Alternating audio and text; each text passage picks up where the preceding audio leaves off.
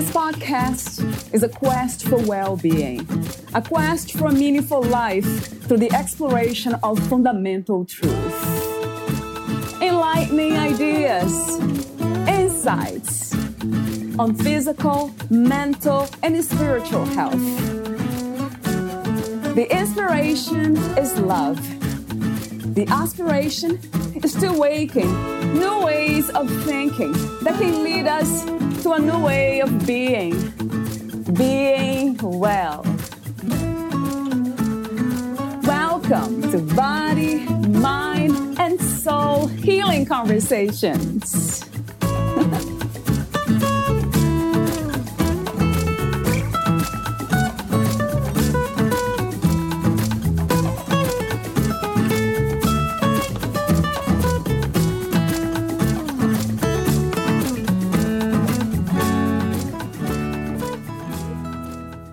So many people, including ourselves, often expect our grief to be finished by the 1-year anniversary of the death.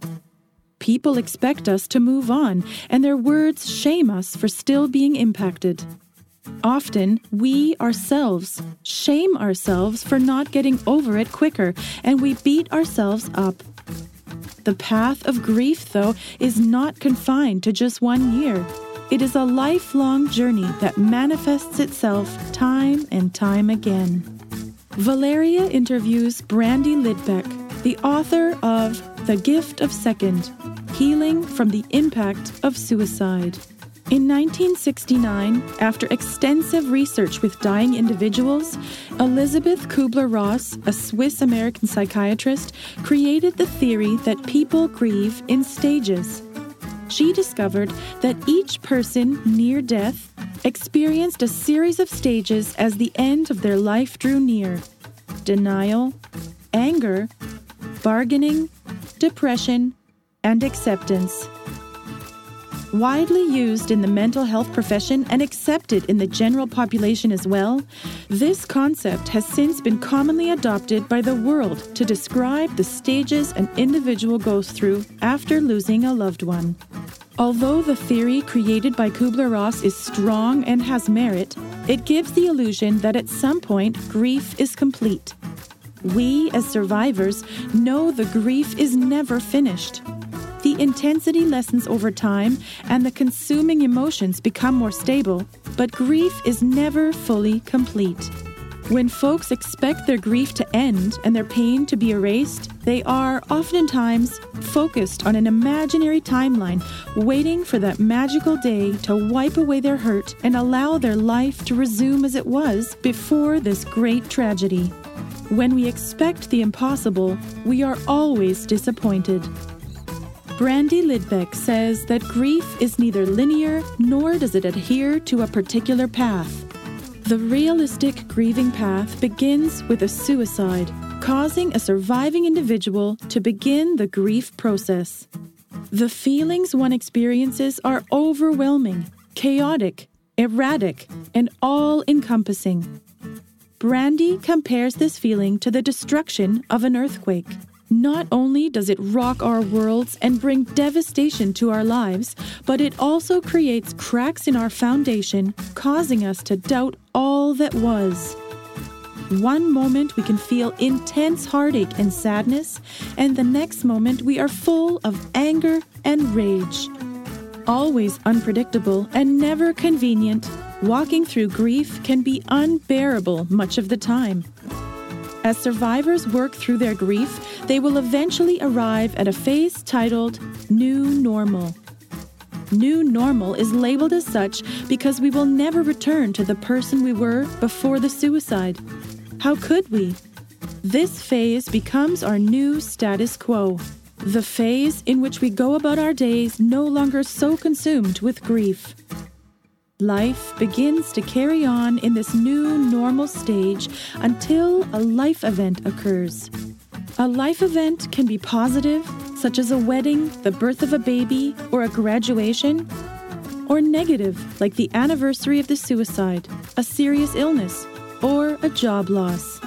Regardless of this event, this scenario acts as a trigger and causes the survivor to walk through the grief path again as they process the death of their loved one once more in light of the new events. Walking through the grief path again by no means negates any grief work we have done before. Instead, it brings to light different aspects that need more healing or attention. The grief path is normal and one to fully expect as you traverse life after suicide. We will never be over the pain and devastation completely, but it won't always dictate our lives. Brandy Lidbeck is a licensed marriage and family therapist who lives in California. She is the author of the book, The Gift of Second, Healing from the Impact of Suicide, and the creator of thegiftofsecond.com, a website that offers hope and healing through the journey of suicide loss.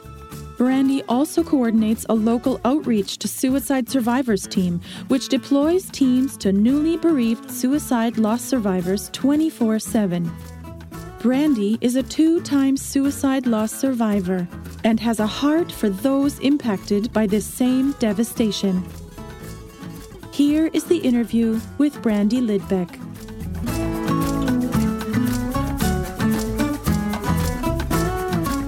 In your own words, who is Brandy Lidbeck? Yeah, I am a mom, a wife, a licensed marriage and family therapist, and an advocate for those who've lost their loved ones to suicide. Yeah, thank you. I have a few warm-up questions before we talk about your book, The Gift of Second. And my first warm-up question is, what is life to you, Brandy? Life to me, that's a good one. I think joy and hope and loving others above yourself, loving others well. Yeah, getting the fullest out of it that you can, recognizing that tomorrow might not come, and being present in today. What do you think is the opposite of life? Isolation, hopelessness, addiction. I love your answer. You didn't say death, right? What is the meaning of freedom to you? Freedom is going to bed each night without having to worry about what you've done throughout the day. Freedom is being able to say, I'm sorry, and moving on, not keeping score. Freedom is just keeping your side of the street clean. I like that. I like that too. At this time, what do you think is the world's greatest need? Probably presence. I think we get so distracted with phones and social media, and who cares about, what you posted or what they liked, or but putting down the phones and just being with one another, because there's no replacement for connection, real in-person connection. Yes, I agree. It's easier now to connect because of the internet and technology, but at the same time, we become more disconnected from one another. And that's interesting. It's a paradox. Yeah, exactly. What is love to you? How do you define love? Selflessness, not keeping score, sacrifice, all in. What, where, and who is God to you? My God is the creator of the universe, who is omnipresent, who also resides inside of me through a relationship with Jesus Christ. What do you think is the purpose of life? To love others, to love God. Yeah. What do you think is the purpose of your life? To love others, to love those that God has put in my path, to show his goodness and his love, those who are in dark places potentially, to give hope. Not hope that I can give, but hope that that he gives. Yeah, through you, right? Mm-hmm. That's beautiful. So let's talk about your book. What was the inspiration, intention, and the process of writing The Gift of Second? Yeah, so I started the year before with a website that I created with the same name. And the idea was to just create blogs and have survivors of suicide loss, those who've lost someone to suicide, write, just to encourage and provide hope to other survivors. And then that kind of became well visited. There's a lot of people logging in and reading. And so I just thought, what if I wrote a book that was the resource that I wish I had when I lost my mom to suicide? And so I started surveying a bunch of other survivors like myself and just asked, what would you want in a resource? Like, what do you think would be the most helpful to a new survivor? And they helped compile a whole list, and those became the chapters of the book. And the idea is just to, when we feel alone, we feel like nobody gets it, we feel like suicide is such a unique loss, but to read the pages and read the words of those who've experienced the same loss and to know, oh my gosh, I'm not alone. Somebody else gets it. It's that Me Too factor. And to be able to provide that for other survivors is kind of what was the impetus for writing it. Yeah, that's such a wonderful work and needed. Talk to me about your experience with grief. Yeah, there's a lot of it. I lost my mom to suicide when I was 10. I came home and I found her one day. And this was in 1991. So it was before internet, before support groups, before really suicide was really stigmatized then.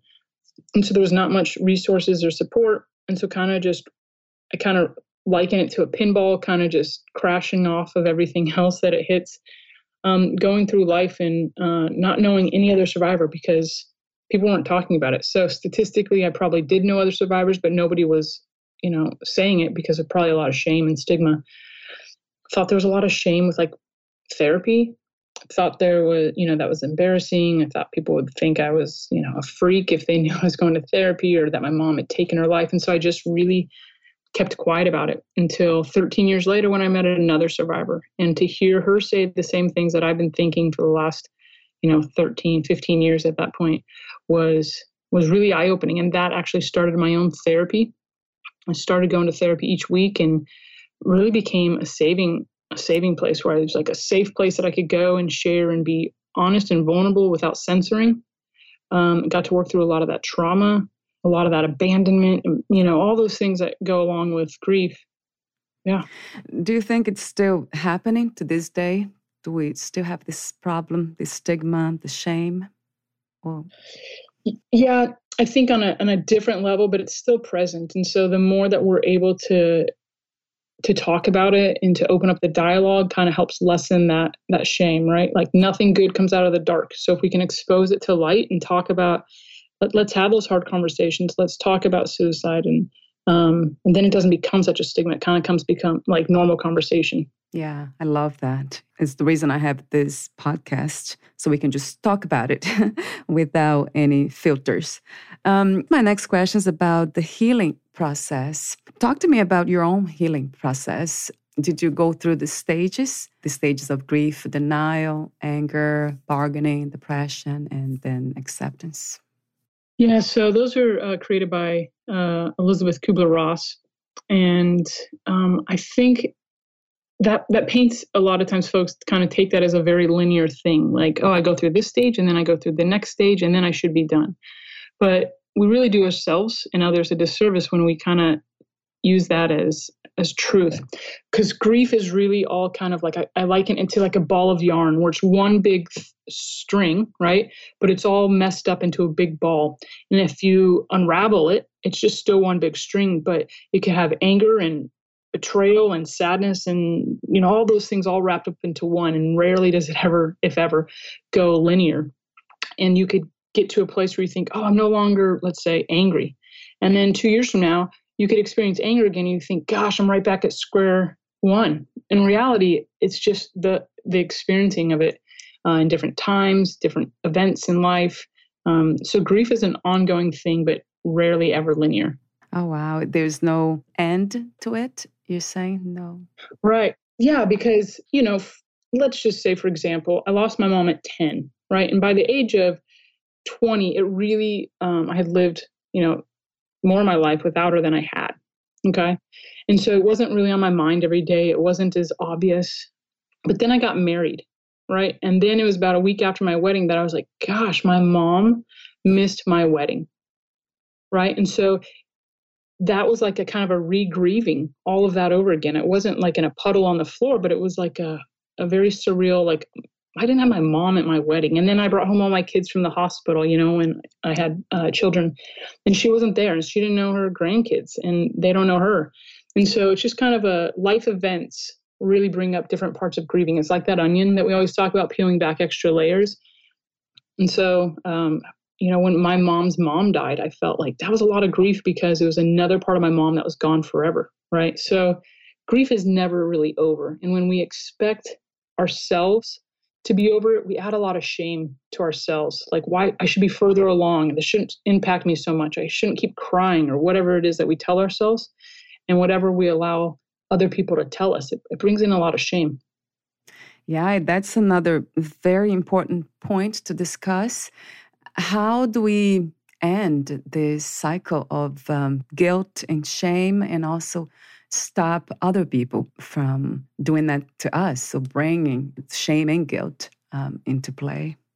Yeah, I think it's a lot of self-care, but also being patient with yourself and recognizing, like giving yourself permission, right? And recognizing that it's not going to be over. We always assume that people's grief should be over in 1 year, right? You got the 1 year anniversary and then you should be done, and we probably shouldn't have to talk about this ever again.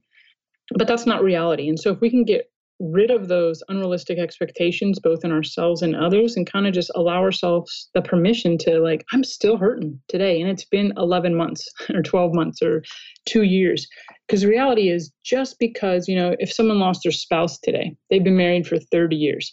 And I've had clients say, my friends are telling me to start dating again, and it's been 4 months, because they're so uncomfortable with my discomfort that they want to fix it or dismiss it and just go start dating again so you don't experience this pain anymore. But that's not realistic. After 30 years of marriage, you're just supposed to get over it in a couple months. And so kind of just not accepting that and not taking on other people's expectations and shaming. What do you recommend? Therapy, meditation, exercise?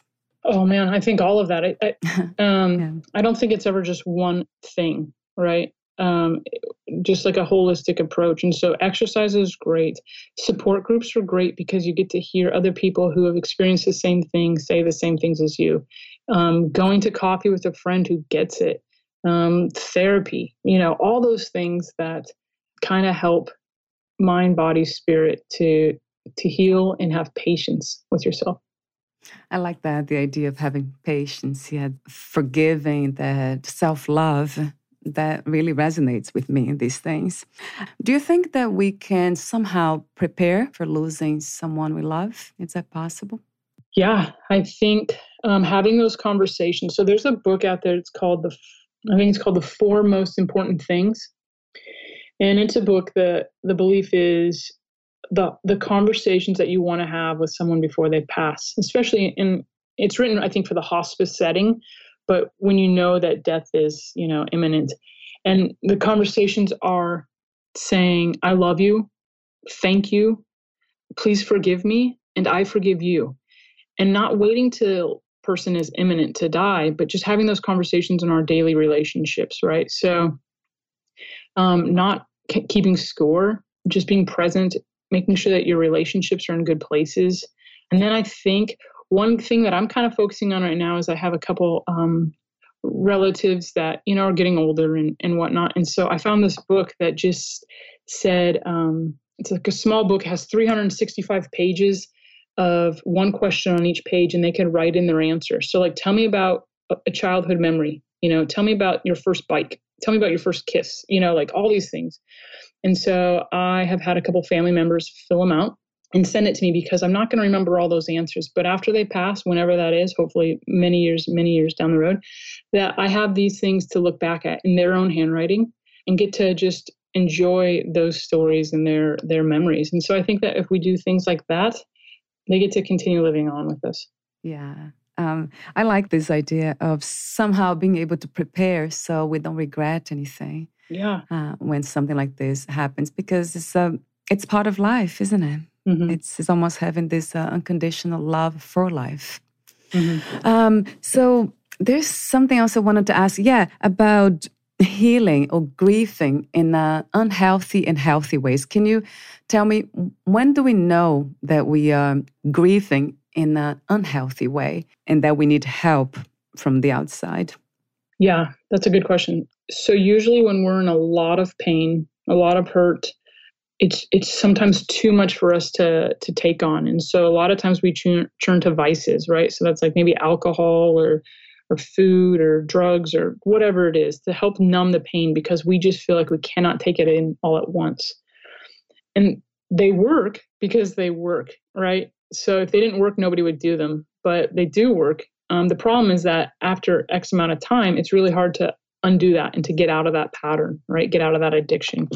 And so I would say that if we can see a time where, hey, you know what, I'm drinking more than I ever did, or I'm eating more, or I'm putting on weight, or, you know, whatever it is, of like, we need to evaluate and say, this is not working. It's working for right now to numb the pain. But the problem is that once we take those vices away, the pain is still there. It hasn't healed. It hasn't gone anywhere. It's just that we've allowed more time to pass before we've even allowed to scratch the surface on it.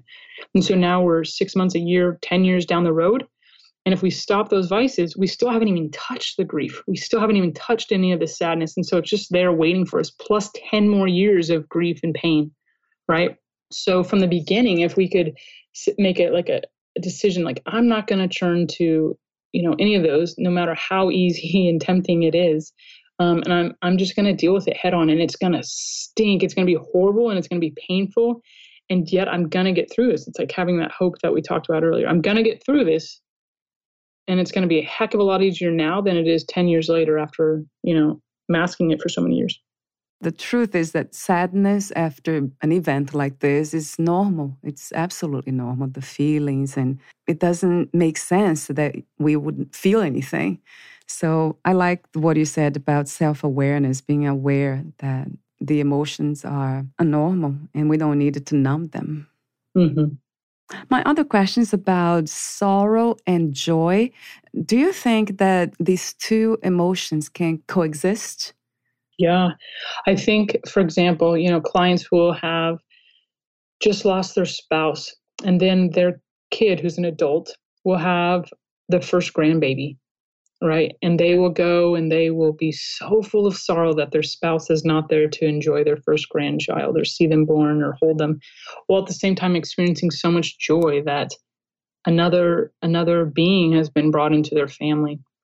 And so I think the two, you know, they're coexisting in that sense. I think we could also have a tremendous amount of sorrow that they're no longer here, and also a huge amount of joy that we got to be with them for those times and those memories. So I think that they always exist together.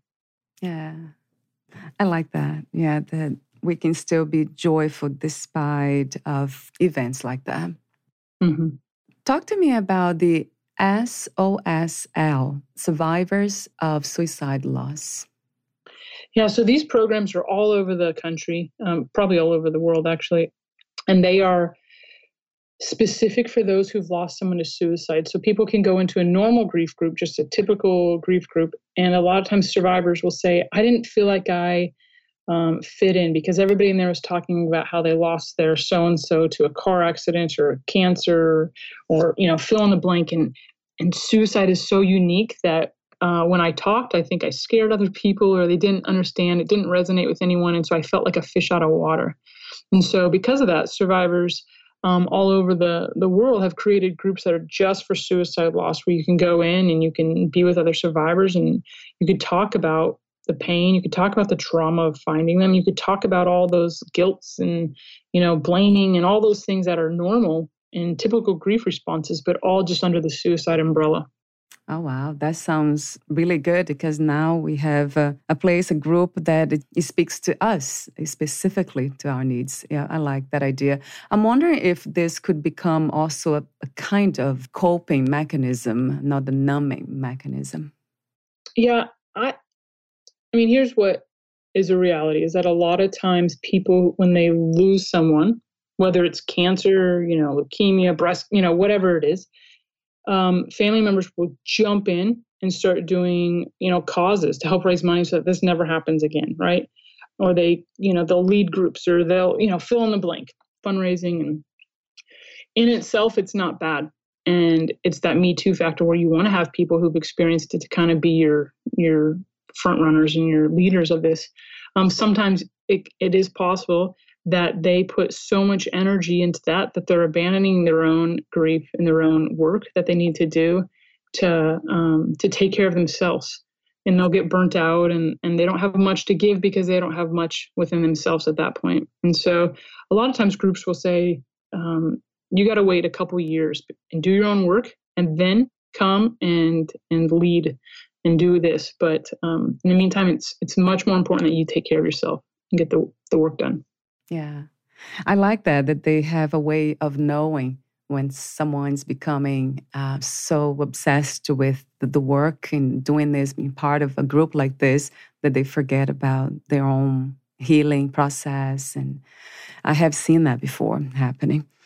So another question is about children. Do you help children? Yeah, we do. I don't work a ton with kids, but it's really important, and research shows, and professionals all over show that it's really important to tell kids the truth of what happened. And sometimes parents are really scared, really intimidated by the fact of telling their kid that so-and-so died by suicide, and because they think that it's too scary, that their kid will also try to do that, or think that that's an acceptable solution to what's going on. And so they tell them, oh, it was a car accident, or oh, he or she had a heart attack. And so the kid believes this, and then they end up hearing it from a classmate that knows the truth, or they see the death certificate, or they hear other adults talking and they realize, oh, they've been lying to me.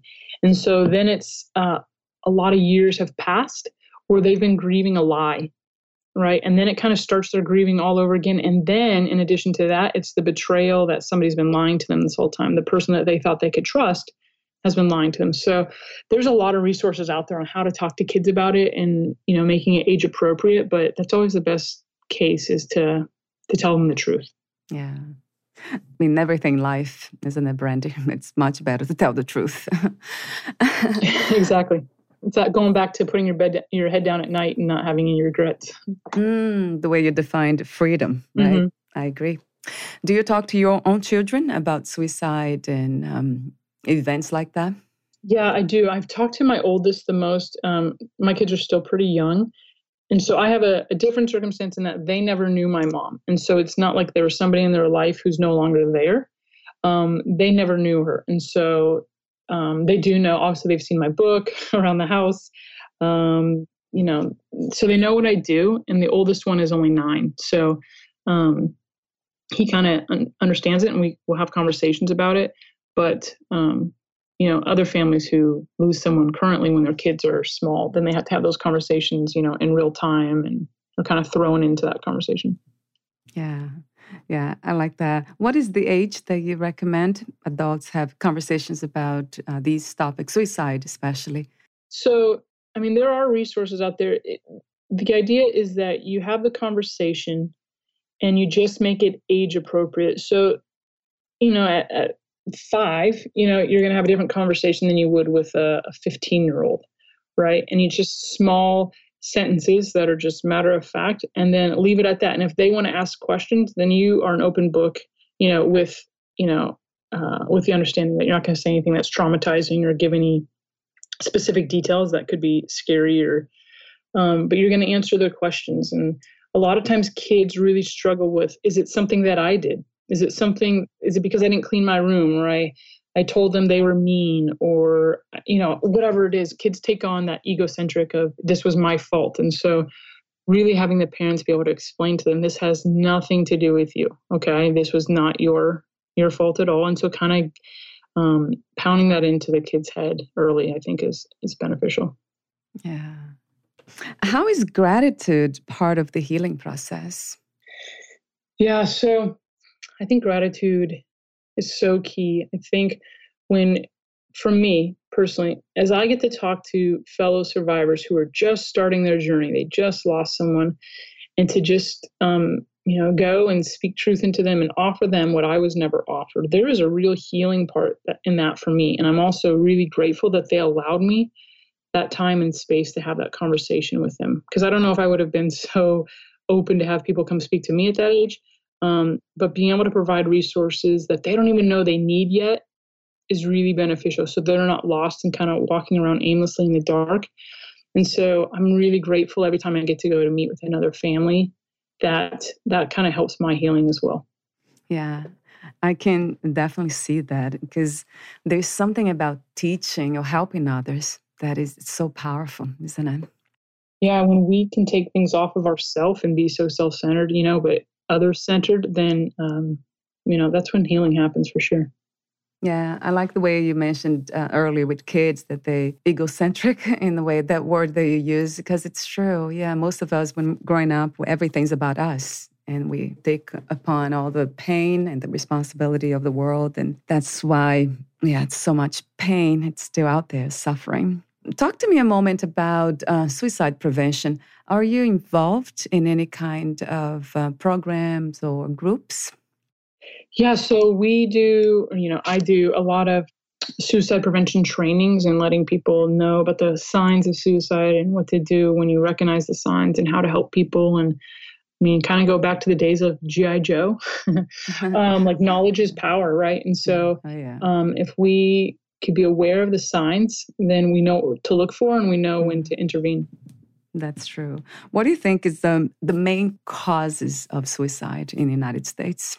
Oh, man, I get that question a lot. One thing I think to be mindful of is there's not one cause of suicide. And sometimes we get really, like, for example, when people die or get diagnosed of lung cancer, the first thing people assume is that person's a smoker, right? Oh, did they smoke? Right? And we ask that question because then we feel like we have some sort of control. Like, oh, yes, they smoked. Okay, good. I'll never get lung cancer because I don't smoke. Okay, but there's actually a lot of people that do get lung cancer that's never smoked. But the reality is we want to have some sort of semblance of control. Like, oh, that feels really scary and chaotic. And so if I could just package it nicely into smoking equals lung cancer, then I never have to worry about that. And so the same thing goes with suicide. Like if I could say, oh, it's because, they were bullied, or, oh, it's because of this, or if it's, whatever it is, then I could package it and say that won't happen to my loved ones. Because if I find out that they are out of those stereotypes of why they died by suicide, then it's actually really scary for me to look around my family and loved ones to say, oh my gosh, this is possible for anyone, not just this little neatly packaged, So there's not one thing, but there's a lot of contributors for sure. And so, there's situations that can happen that can kind of put a person more at risk, like job loss or, suspension from school, or an unwanted move, or a death, or financial, like job loss. There's a lot of things that could put a person at risk, but it's never A plus B equals suicide. Yeah, and I agree. I don't read much about it, suicide prevention. I have interviewed, I think, one person only, and she talked specifically about teenagers, that happens a lot in the United States. That's another question. Why do you think we don't talk about it? Because I don't hear much about that. I think it's an uncomfortable topic for a lot of people. I think people have stereotypes about who dies by suicide. I think there's also, personally, I think there's like a morbid curiosity, because if a celebrity dies by suicide, then it's all over the news and the internet of how they did it and who found them and why they did it, and speculation, all this stuff that's really not helpful to anyone. Instead, it should just be like, so-and-so died by suicide. If you're, having thoughts about suicide, call the national hotline or get some help. But instead, they just sensationalize it, right? So then there's a stigma attached to it. There's people's opinions about suicide. And so I think it's just not a safe culture on a whole to talk about it and open up about suicide. And so people who are having those thoughts, the ideas of suicide, are not finding open arms a lot of times to talk about it. And so they don't. Wow. So in a way, we need to create that space, more space for people to talk about it.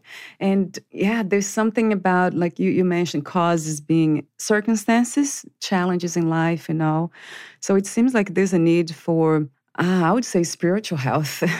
I know emotional health, mental health for sure, but do you connect spirituality to mental health and emotional health? Yeah, I think it's all encompassing, right? Kind of how we talked about earlier, the physical, the mental, the emotional, the spiritual, all of those things kind of need to be in a healthy place. I think one thing that spiritual or faith does to people is it it instills that hope that, if we came down to, I was just listening to a conference seminar this morning about if we go down to the one, if there was one key factor of what we could say that's at the core of youth suicide, it's a hopelessness, right? And so how do we get hope? Where does that come from? It might look different for every single person, but definitely needs to be in the conversation. I like that idea. Yeah, perhaps the foundation, it might become the foundation. From what I see, we have lost that. We have lost that connection with what you call God. I might call the universe and love, unconditional love. We are almost at the end of the questions related to your work. I have some more other questions for you here, final questions. What are some of the most profound lessons you have learned from losses, from your losses? I think that one that has been just an ongoing conversation in my head for 30 years, since my mom died, is that conversation in my head has actually changed. It's evolved over time. So at first it was, she did this to me, or she didn't love me enough to stay, to now it's, she was not in a healthy place and didn't reach out, right? And so that has evolved. And so I think that also gives myself grace and permission to say, if you get to that place, you got to reach out, because you have 3 little kids that depend on you and who love you and who think that you matter, who know that you matter, right? And so I was really angry as a kid at my mom for so long, and just kind of, really, I honestly took on this screw you, kind of mentality. And so now I think, gosh, what were her last moments like?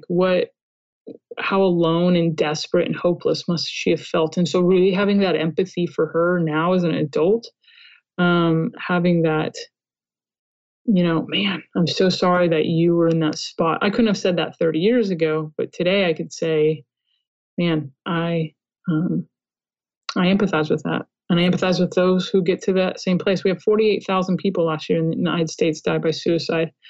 And so, you want to look at, man, I'm so sorry that all of those people, were hopeless and, whatever else was going on.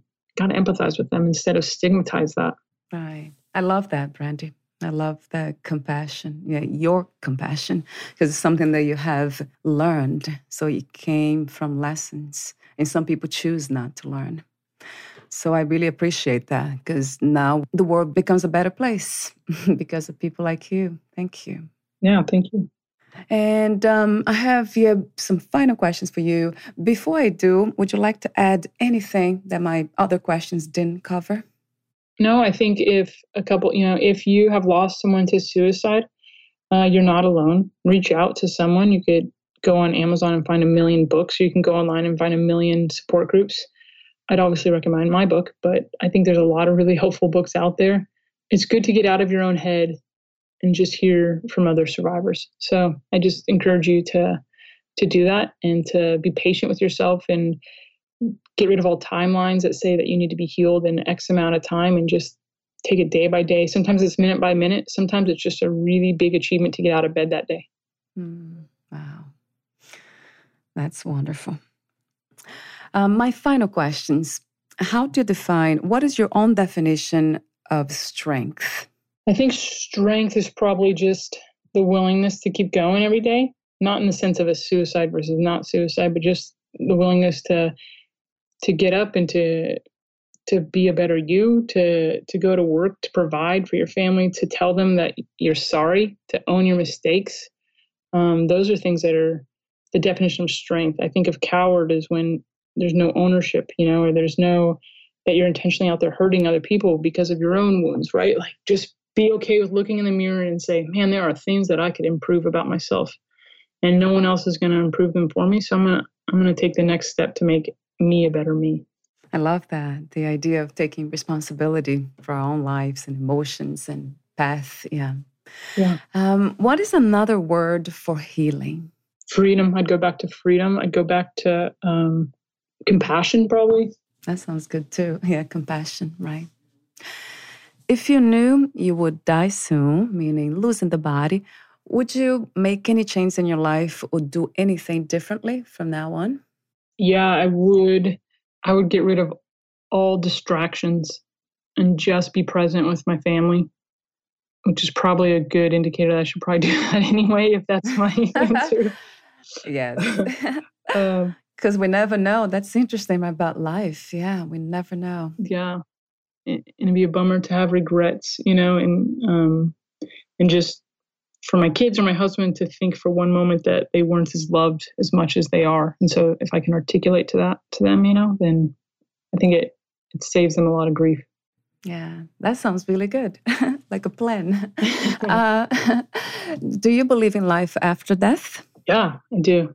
I believe. What kind of life? Yeah, I'm a firm believer in what the Bible says of being in heaven with God and for eternity. Yeah. And that goes back to that word hope. So faith, hope, trust. Yeah. Yeah. What are 3 things about life you know for sure as of today? That I'm in control of nothing. As evidence right now with the coronavirus, we're in control of nothing. That really, what is a big deal is really not a big deal. Things that were a big deal 10 years ago mean nothing, today. So the things I'm losing sleep over today really won't matter. At the end of the day, just loving others well is what it's all about. How beautiful. Thank you so much for your wisdom and your presence, Brandy. It has been a great conversation. Fun, and I call it spiritual fun. Thank you. Thank you for having me. Where can we find more information about you, your books, products, services, and future projects? Yeah, so thegiftofsecond.com, or the name of the book is also The Gift of Second, which you can find on Amazon and I have a Facebook page for The Gift of Second as well, and try to post different writings from different survivors. Yeah, it's kind of about it. Great. Thank you so much again, and we'll talk soon. Thank you for having me. Bye for now, Brandy. Bye.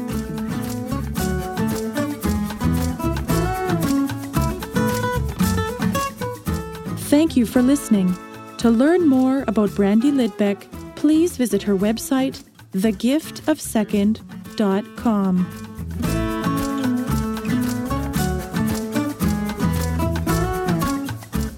To learn more about this podcast, please visit fitforjoy.org/podcast. I want to thank the Patreon members, Lawrence McGrath, Mark Basden, Terry Clayton, and Aidan Vickrock. Thank you again for listening, and bye for now.